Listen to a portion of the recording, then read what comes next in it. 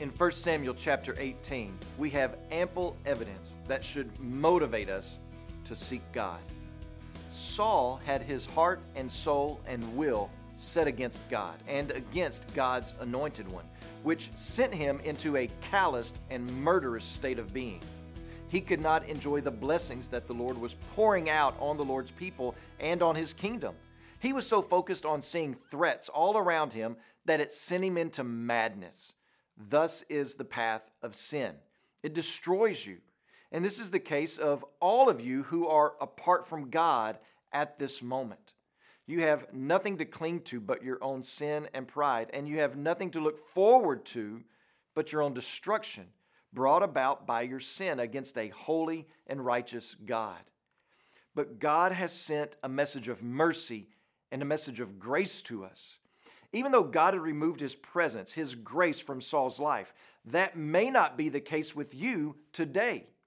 If you find yourself today set against God, rebelling against Him, trying to accomplish and satisfy your own will and agenda, there is mercy and grace offered to you in the person and work of Jesus Christ. Just like David faced the hostility of Saul, so too did Jesus face hostility and anger and murderous manipulation because of the undeniable presence of the Holy Spirit on His life. At every turn, Jesus was met with resistance and jealousy because of His growing popularity among the people, so much so that it led to His innocent death. But there was something more to His death than just that. His death was the very reason that He came to earth. In His death, He proclaimed that He was taking upon Himself all the sin of all those who would hate Him, but then turn and trust in Him. He was taking on their punishment that they deserved. And all of that sounds crazy and ludicrous and impossible and in no way feasible or reasonable. But there was one more crazy, ludicrous, impossible event to take place that would turn everything on its head.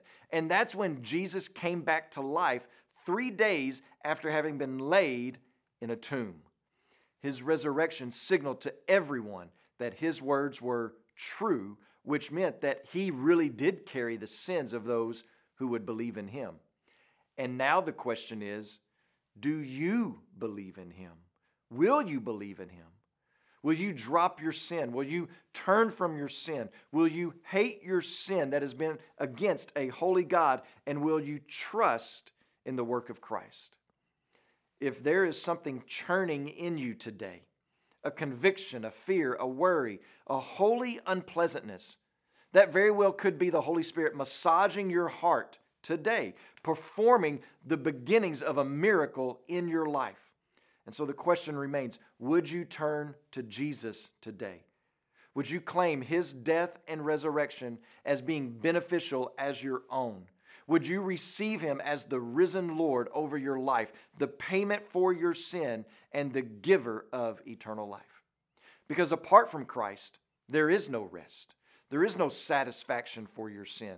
You stand condemned next to Saul, guilty, and there's no telling when God will remove His hand of grace from you, offering you no other opportunity of repentance. And so our plea is that you would turn to Jesus today.